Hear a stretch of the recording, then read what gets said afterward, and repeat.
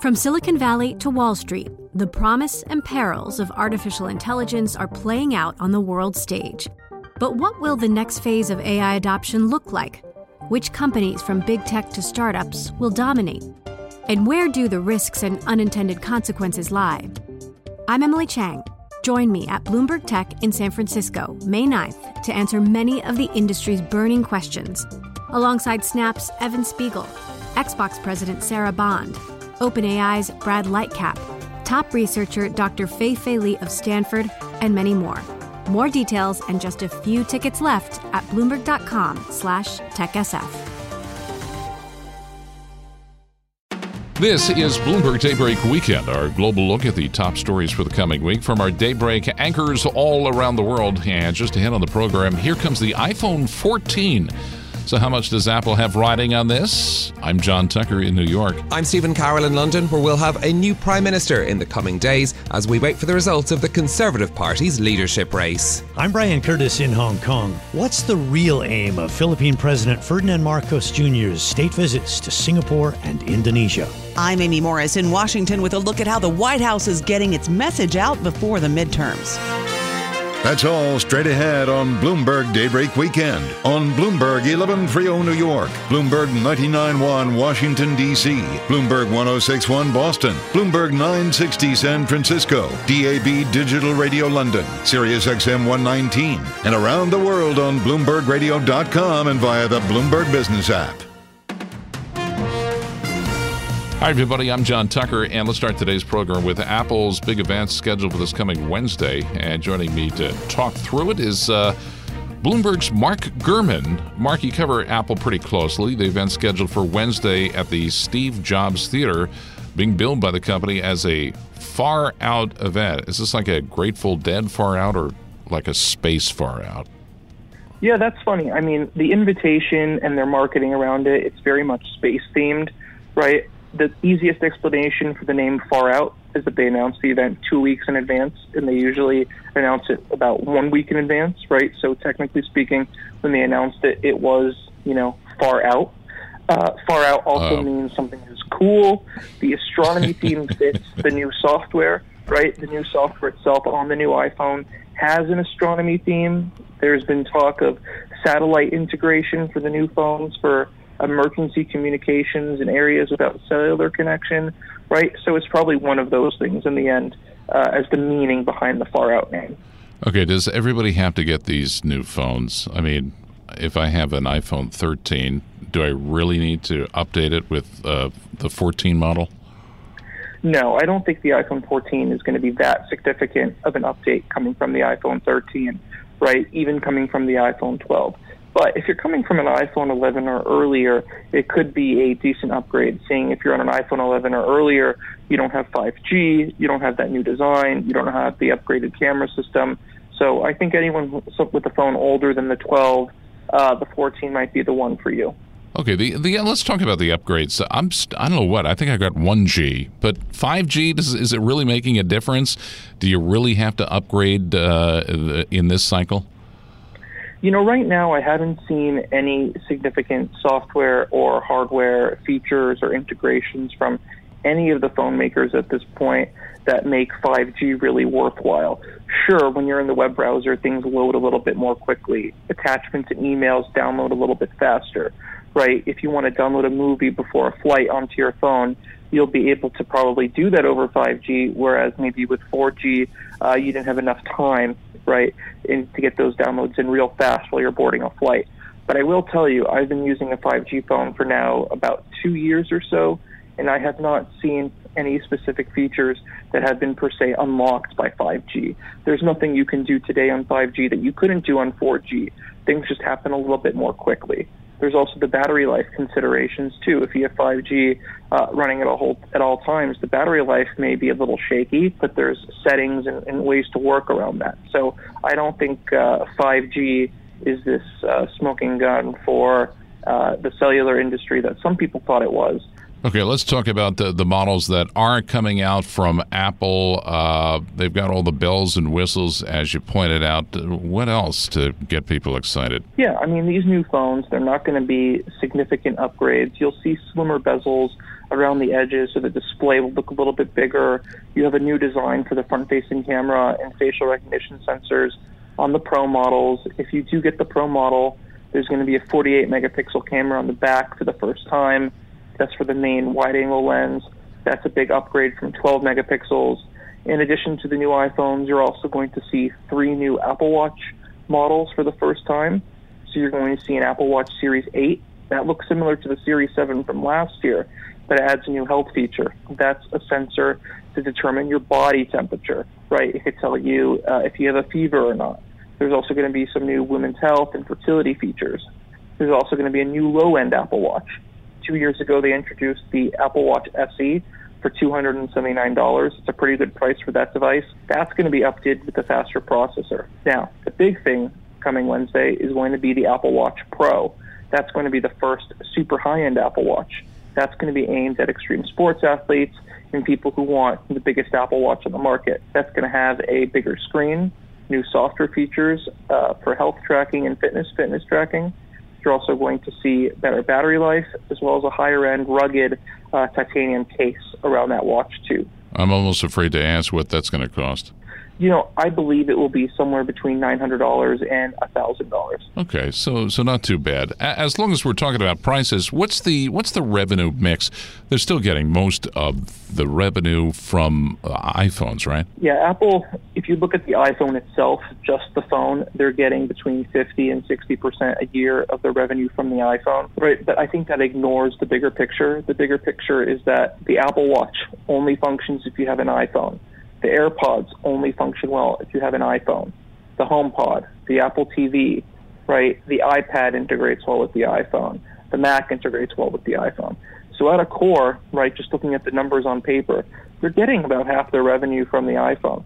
But if you factor in that everything else really relies on owning an iPhone, you could say that basically the rest of all their revenue, services, TV Plus, iCloud included, App Store, right, comes from the iPhone. So if you want, you could really change their name from Apple Inc. to iPhone Inc. because all of their money is coming one way or another from the iPhone. All right, Mark, always a pleasure. Bloomberg's Mark Gurman covering Apple for us. Just ahead on Bloomberg Daybreak Weekend, the UK and the process of getting a new prime minister. I'm John Tucker, and this is Bloomberg.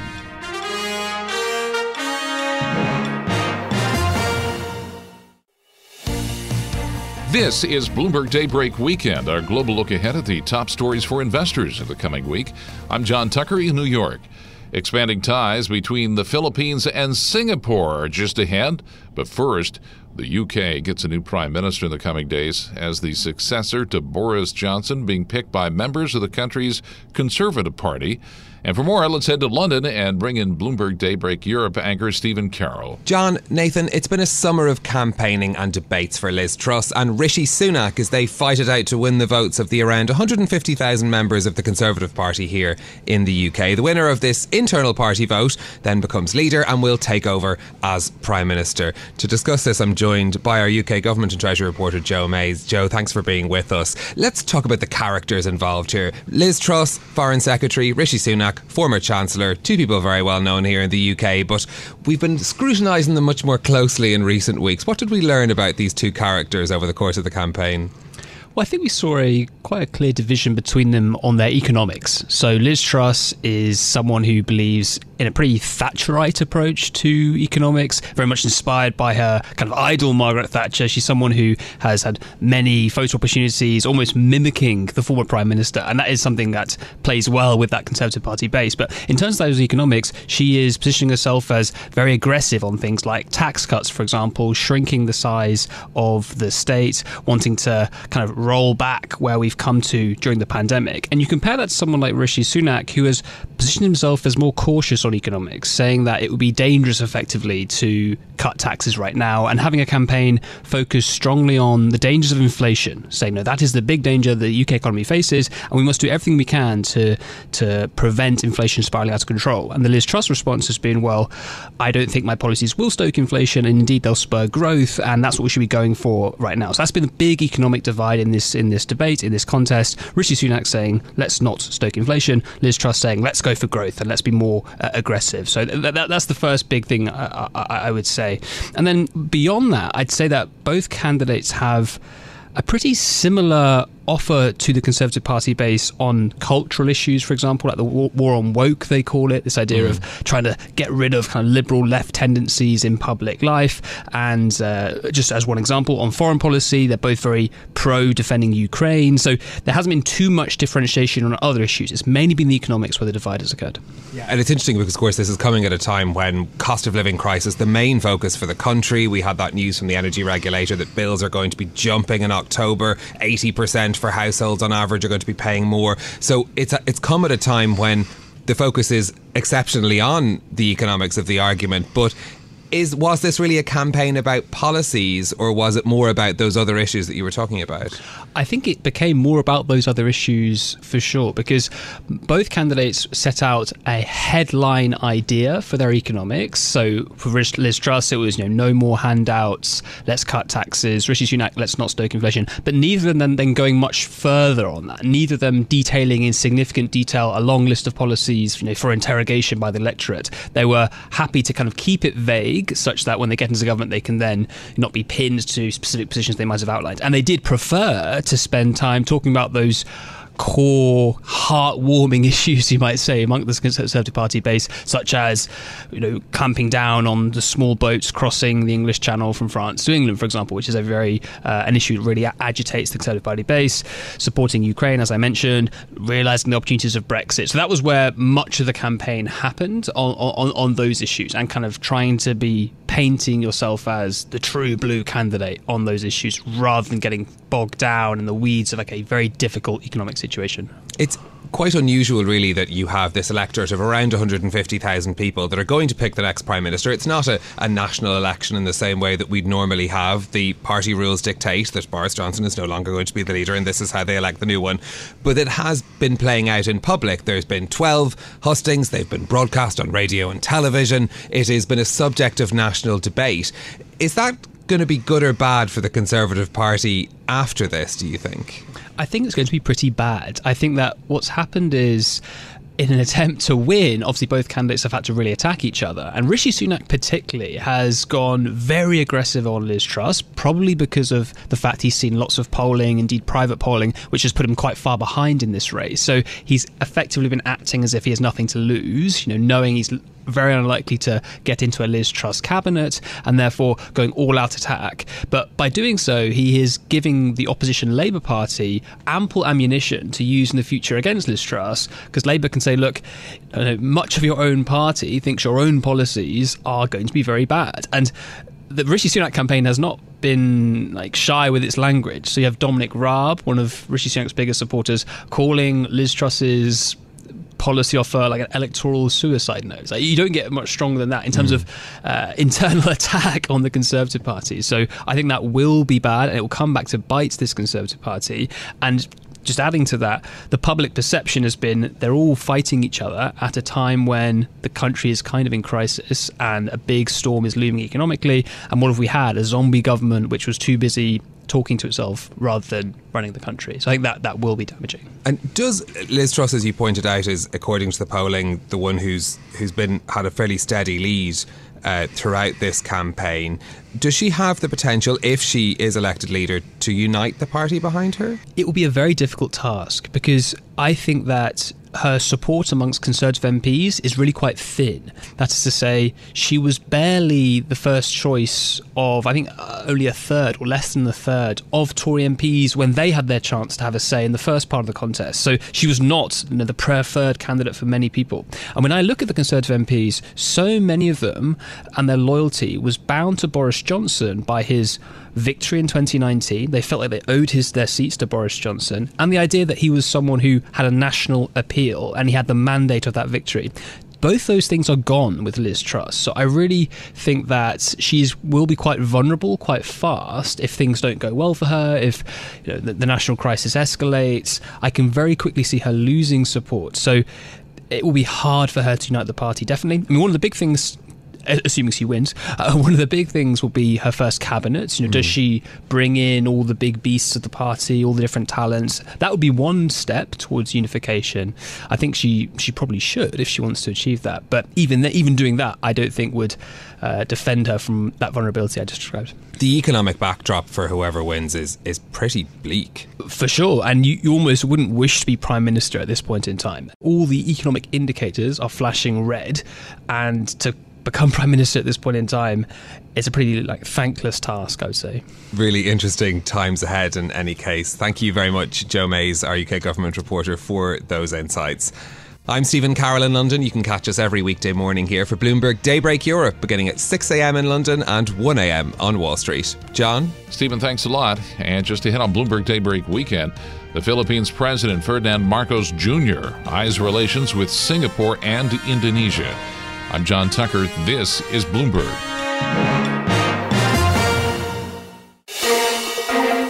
Broadcasting live from the Bloomberg Interactive Brokers Studio in New York. Bloomberg 1130 to Washington, D.C. Bloomberg 99.1 to Boston. Bloomberg 106.1 to San Francisco. Bloomberg 960 to the country. Sirius XM Channel 119 to London. DAB Digital Radio. And around the globe, the Bloomberg Business app and BloombergRadio.com. This is Bloomberg Daybreak Weekend.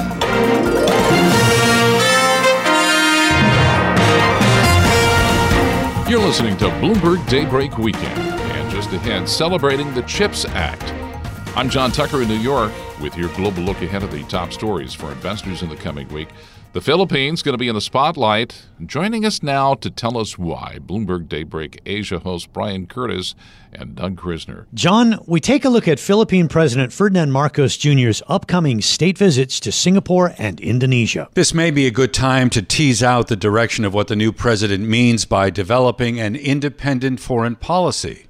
Independent of what is the obvious question. Once again, the Philippines will find itself trying to maneuver carefully between the United States and China as it moves forward with foreign policy. Joining us now is Bloomberg's Andreo Colanzo to discuss this. Andreo, thanks very much for joining us. So he'll visit Indonesia from September 4th to the 6th, and then Singapore from September 6th to the 7th. And obviously, there are a lot of very interesting discussions there. But let's go back to what I outlined a few moments ago about this delicate balance between handling the U.S. and China. What can we expect there? Okay, so as you mentioned in your intro, Marcos has been touting his independent foreign policy. So he has said that national interest will always be the guide to his foreign policy direction. If we can recall, this is the same thing that his predecessor, Rodrigo Duterte, has said in his 6 years as president. So we can say that this is a kind of a continuation of what the previous administration has said. So he has also said that the Philippines will be a friend to all and an enemy to none. So Marcos has repeated this as a candidate and now as president. So he has emphasized cooperation and consensus. And regarding the South China Sea, he has also said that he will not abandon even 1 square inch of territory there. So that will entail really having a balancing act between China and the U.S. If you can recall, the Philippines is a former U.S. colony, so we have maintained strong military ties with the U.S. The U.S. is our lone defense treaty ally here in the Philippines. And then we have China. Duterte, the former president, moved the Philippines closer to China in the past 6 years. And Marcos, coming in during the past few months, have also indicated that he will foster those ties with China. So typically, Philippine presidents visit neighboring ASEAN countries first before they kind of move themselves onto the international stage. Can you give us kind of a basic view of the current view of Mr. Marcos when it comes to ASEAN? So that's correct. Duterte visited the ASEAN first, Southeast Asian nations first during his term. And that's because of practical reasons, because those are the neighboring countries and they're closer to visit. And then regarding Marcos, he has described the ASEAN as a very important regional organization. So the ambassadors from Southeast Asian nations have paid him a courtesy visit a month after he won the presidency in May. So Marcos said this in the context of pandemic recovery. He said that the ASEAN and Southeast Asian nations will be important partners in pandemic recovery, and his goal is really to recover or regain the Philippines' status as one of the fastest growing economy in the region pre-pandemic. And then another aspect by which Marcos wants to engage fellow or neighboring Southeast Asian nations is in resolving territorial tensions with China. So the Philippines has ongoing territorial disputes with China regarding portions of the South China Sea. And Marcos wants to tap the ASEAN in resolving this conflict. And in particular, he wants the code of conduct being developed between China and the Association of Southeast Asian Nations to be finished. He views this as an important step towards resolving this conflict with China. Andrea, thanks very much for joining us. Bloomberg's Andrea Colonzo in Manila. I'm Brian Curtis along with Doug Krisner. You can catch us every weekday here for Bloomberg Daybreak Asia, beginning at 6 a.m. in Hong Kong and 6 p.m. on Wall Street. John? Brian and Doug, thanks very much. Just ahead on Bloomberg Daybreak Weekend, President Biden will be taking a victory lap over the CHIPS Act. I'm John Tucker. This is Bloomberg.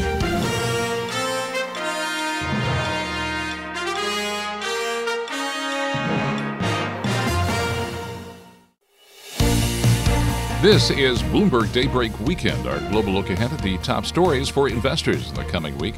I'm John Tucker in New York. President Biden's going to be taking a victory lap of sorts over the CHIPS Act and celebrating the groundbreaking of a new Intel facility in Ohio. And for more, let's head to our Bloomberg 99.1 newsroom in Washington and to Amy Morris. Amy. All right, thank you, John. Joining me now to talk about this Ohio trip victory lap and some other things going on at the White House, Bloomberg White House reporter Josh Wingrove joins me now. Josh, it's great to have you. Thanks for joining us. Thank you for having me. It's been a busy couple weeks. Not much of a summer break for some folks, eh? Not much of a summer break for some of us. And that's sort of what the president wants to be talking about, how he spent his summer. The president was going to be in Ohio for the groundbreaking of an Intel factory in Ohio. This is huge. The single largest private sector investment in Ohio history. So fill us in what this is about. Yeah, I mean, Biden has been talking about this for quite some time. This is just a major bill that kind of fits the central casting kind of image he wants you to have, which is that manufacturing, in particular high-tech manufacturing, is coming back to the U.S. This is one of those files, that we don't talk about that much about how him and Trump agreed on a few things, but him and Trump are kind of cut from the same cloth here in terms of onshoring this kind of stuff. Sure. So he's been talking about this for some time. And, I think he, broadly speaking, wants to just go there and celebrate. Now, this project, was linked to the wrangling over this bill that had many names, but was a semiconductor subsidy bill. It was the USICA for a while. It's been, is that Endless the CHIPS Frontiers. Act? This is now the CHIPS bill. Yeah, so finally passed. Bit of a skinny version. When it was up in the air, so too was this project proceeding a little bit up in the air, at least in the eyes of some. And so it's kind of a double victory for him to say, hey, we got this through. Remember, that bill passed, if I recall, an hour or two before Joe Manchin came out and said, you know what, actually, I am supporting an Inflation Reduction Act. Right. So this was kind of a domino effect that they saw in the summer. They locked in this bill, in particular the Republican votes on this CHIPS bill, and then they tried to and succeeded in ramming through the Inflation Reduction Act with only Democrat votes in a way that ticked off Republicans. And then after that, did their student loan announcement. So this is one of the big bills, along with that Inflation Reduction Act, along with a burn pit bill that passed in the summertime on veterans' health care. For a closely divided Senate and House, a lot of stuff moved in the last month or two. Now, and getting one more question about the CHIPS bill and about this particular plant being becoming open. The national security component is there, and that's part of what helps it be bipartisan. I lose my voice. Yeah. This is, I think you do see broad consensus right now among Democrats and Republicans about the need to get a bit more hawkish on China as an economic rival, if not more than that. A lot of people go beyond that, but so that's where this comes from. And so, even though it is, a straight up subsidy bill, maybe not something that sort of a classical Republican might like to do, that there is support on both sides of the aisle for this. So you'll see him celebrating that. The Senate race there is interesting, and it kind of speaks to what has been a low tide moment for Joe Biden's approval. It's rebounded in the last little while, but it got pretty low there for a while when gas prices were soaring and other things weren't looking so great. They've got a candidate, Tim Ryan, who has so far declined to appear with Biden, and we think that will be the case on this trip as well, perhaps. And so it's put sort of a fresh light on this question of like, how useful will Joe Biden be to Democrats on the campaign trail? And signs are, in particular in Senate races, that he is underpolling his candidates but not dragging them down, if that makes sense. There's almost like a detachment where they can kind of run with a little bit of arm's length from Joe Biden and maybe do well. But again, Ohio, if Democrats flip that Ohio Senate seat, that will be a sign that they had an incredible time. Incredible, because Republicans are still expected to hold that one. And we are talking with Bloomberg White House reporter Josh Wingrove about the coming week at the White House and some of the things that we are seeing that have come out of the summertime. Josh, you just described two sides of the same coin, and I want to throw you a little curveball, okay? Mm-hmm. Because you were talking about how a lot of things have been getting done with this bipartisan sort of uncomfortables, and yet bipartisan nature under this administration. And at the same time, candidates who are up for re-election or up for the midterms or what have you are distancing themselves from the president. So you've got, on the one hand, he seems to be getting stuff done, and on the other hand, don't come campaign for me. Absolutely. What's happening here? It's just that his numbers are low. There are questions being openly whispered among Democrats about whether he should run again. And so a lot of those vulnerable swing Democrats just don't think that Joe Biden is an asset. There's probably a middle ground here where some of them think he's neither an asset nor a liability. And others have been happy to campaign with him. But when he did a sort of campaign-style event last week, which was sort of kicking off what will be a lot of travel, we think, for Joe Biden. It was in Maryland, which has a Republican governor, but he's a sort of moderate Republican. Larry Hogan can't run again. The Democrats and Larry Hogan himself have sort of signaled the Democrats look like they'll pick up that governorship. So he kind of went into sort of deep blue, friendly turf. We saw him in his hometown or near his hometown as well. With a rally near Scranton, and so I think he's kind of do what he can. He's going to places that he can go to, but we'll see him definitely go places without certain candidates showing up for him. Yeah, but Ohio is deep red. Ohio is not friendly territory. It is not friendly territory. Ohio used to be. We all remember when it was like the swing state, or one of the crucial swing states. Just demographically, it's just not that way anymore. It's just profiled more and more Republican. The Republican candidate there, J.D. Vance, had Trump's endorsement. He's in a race with Tim Ryan, who's a congressman who's running for the Democrats for the Senate seat. The other Senate seat is held by a Democrat, so I think that maybe there are some hopes. But broadly speaking, Ryan is campaigning as if he's trailing Vance. And so and he's sort of trying to campaign with a little bit of arm's length from Biden. So I think that's why we will see a continued preference from Tim Ryan not to show up with Joe Biden. So this push is sort of a made in America push. So, yeah. We're going to start making our chips here. We're going to start bringing more stuff onshore and not familiar? Overseas. Yeah, it does. It sounds really familiar. What else, though, are we expecting to see from the White House as the Biden administration and his proxies and secretaries of his cabinet make the rounds nationwide to let them know what we've been doing all summer? Yeah, you'll be, I think, it's going to be all of, it'll be widespread. I guess is the way to say it. So number one, they obviously want to talk about that Dobbs decision. We're seeing just tremendous motivation for voters right now who are angry that the Supreme Court overturned protection for abortion rights. And of course, some states are moving now to restrict abortion either entirely or in virtually all cases. Democrats see that as a huge core issue. They think that if they get a couple more votes in the Senate, they could vote to codify it. So we're going to hear them talk about that. We're going to hear them talk about infrastructure. The week after this coming week, they'll be in Boston talking for an infrastructure event. Of course, that infrastructure bill passed as well, and that's something Joe Biden wants to keep talking about. And as that sort of rolls out, that money starts rolling, and they put signs up and they start paving stuff and building stuff, you're going to see more of that as well. Let me jump in on that, because this infrastructure issue has been going on for so long, and it passed a long time ago, didn't it? Yeah. Remember, they held up on that because they thought they were going to deal with Manchin. Right. The wheels come off it collapses again in December, and then no one talks for it. And then it was 7 months or so later that Joe Manchin came out. So, but yes, this is the bill that passed last year. But they've started rolling through it. It takes time to get these projects going, and they've decided that they're going to have signs that say bipartisan infrastructure law on it. And so if you're going to start seeing kind of elements of this. Now, I should note that is a bipartisan infrastructure law. It's not Joe Biden's Democrats only law. So there are going to be Republicans out there, rightfully, who voted for it, talking about it as well. Sure, this bridge brought to you by our bipartisan bill. Right. But I think if, in the interest of fairness, it was more Democrats than Republicans, in particular in the House. It was only about a dozen or so, give or take, Republicans that voted for that thing. So you'll hear Democrats talking more about that one as well. And then, I think just broadly, Joe Biden is going to give speeches about what he's calling the battle for the soul of America. That also might sound familiar. That was his slogan in 2020 when he spoke about Donald Trump, or when he's running against Donald Trump. Now Trump finds himself in the news again. Joe Biden, I'm sure, doesn't hate the fact that Donald Trump's in the spotlight again. Having Trump on voters' minds probably helps Joe Biden a little bit. Meanwhile, on the flip side, Republicans really want the focus not to be on Trump. They want the focus not to be on Dobbs necessarily, depending on the race. They want it to be, of course, on inflation, which remains at record highs in the U.S., also across much of the developed world. Gas prices have been trending down, but are still comparatively pretty high. They want these midterm elections to be a referendum on the economy. They want it to be a referendum on inflation. And Republicans want it to be a referendum on whether Joe Biden and Democrats rained too much money down on the economy and helped sort of stoke this fire that otherwise might have been smaller.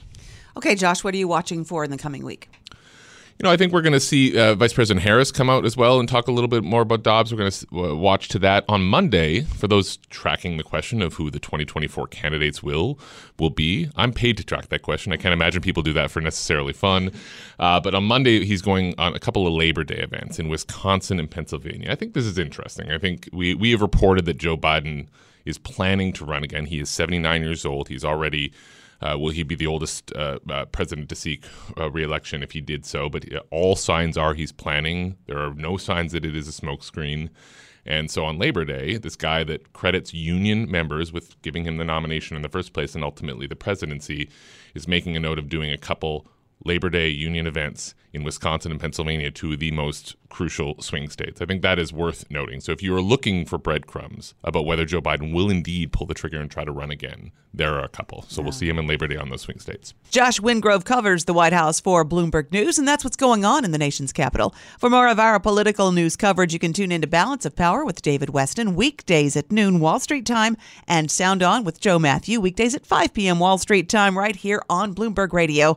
I'm Amy Morris, and this is Bloomberg. John. Amy Morris reporting from our Bloomberg 99.1 newsroom in Washington. Amy, thanks a lot. And that does it for this edition of Bloomberg Daybreak Weekend. Join us again Monday morning at 5 a.m. Wall Street time for the latest on markets overseas and the news you need to start your day. I'm John Tucker, and this is Bloomberg. From Silicon Valley to Wall Street, the promise and perils of artificial intelligence are playing out on the world stage. But what will the next phase of AI adoption look like? Which companies from big tech to startups will dominate? And where do the risks and unintended consequences lie? I'm Emily Chang. Join me at Bloomberg Tech in San Francisco, May 9th, to answer many of the industry's burning questions, alongside Snap's Evan Spiegel, Xbox President Sarah Bond, OpenAI's Brad Lightcap, top researcher Dr. Fei Li of Stanford, and many more. More details and just a few tickets left at Bloomberg.com/TechSF.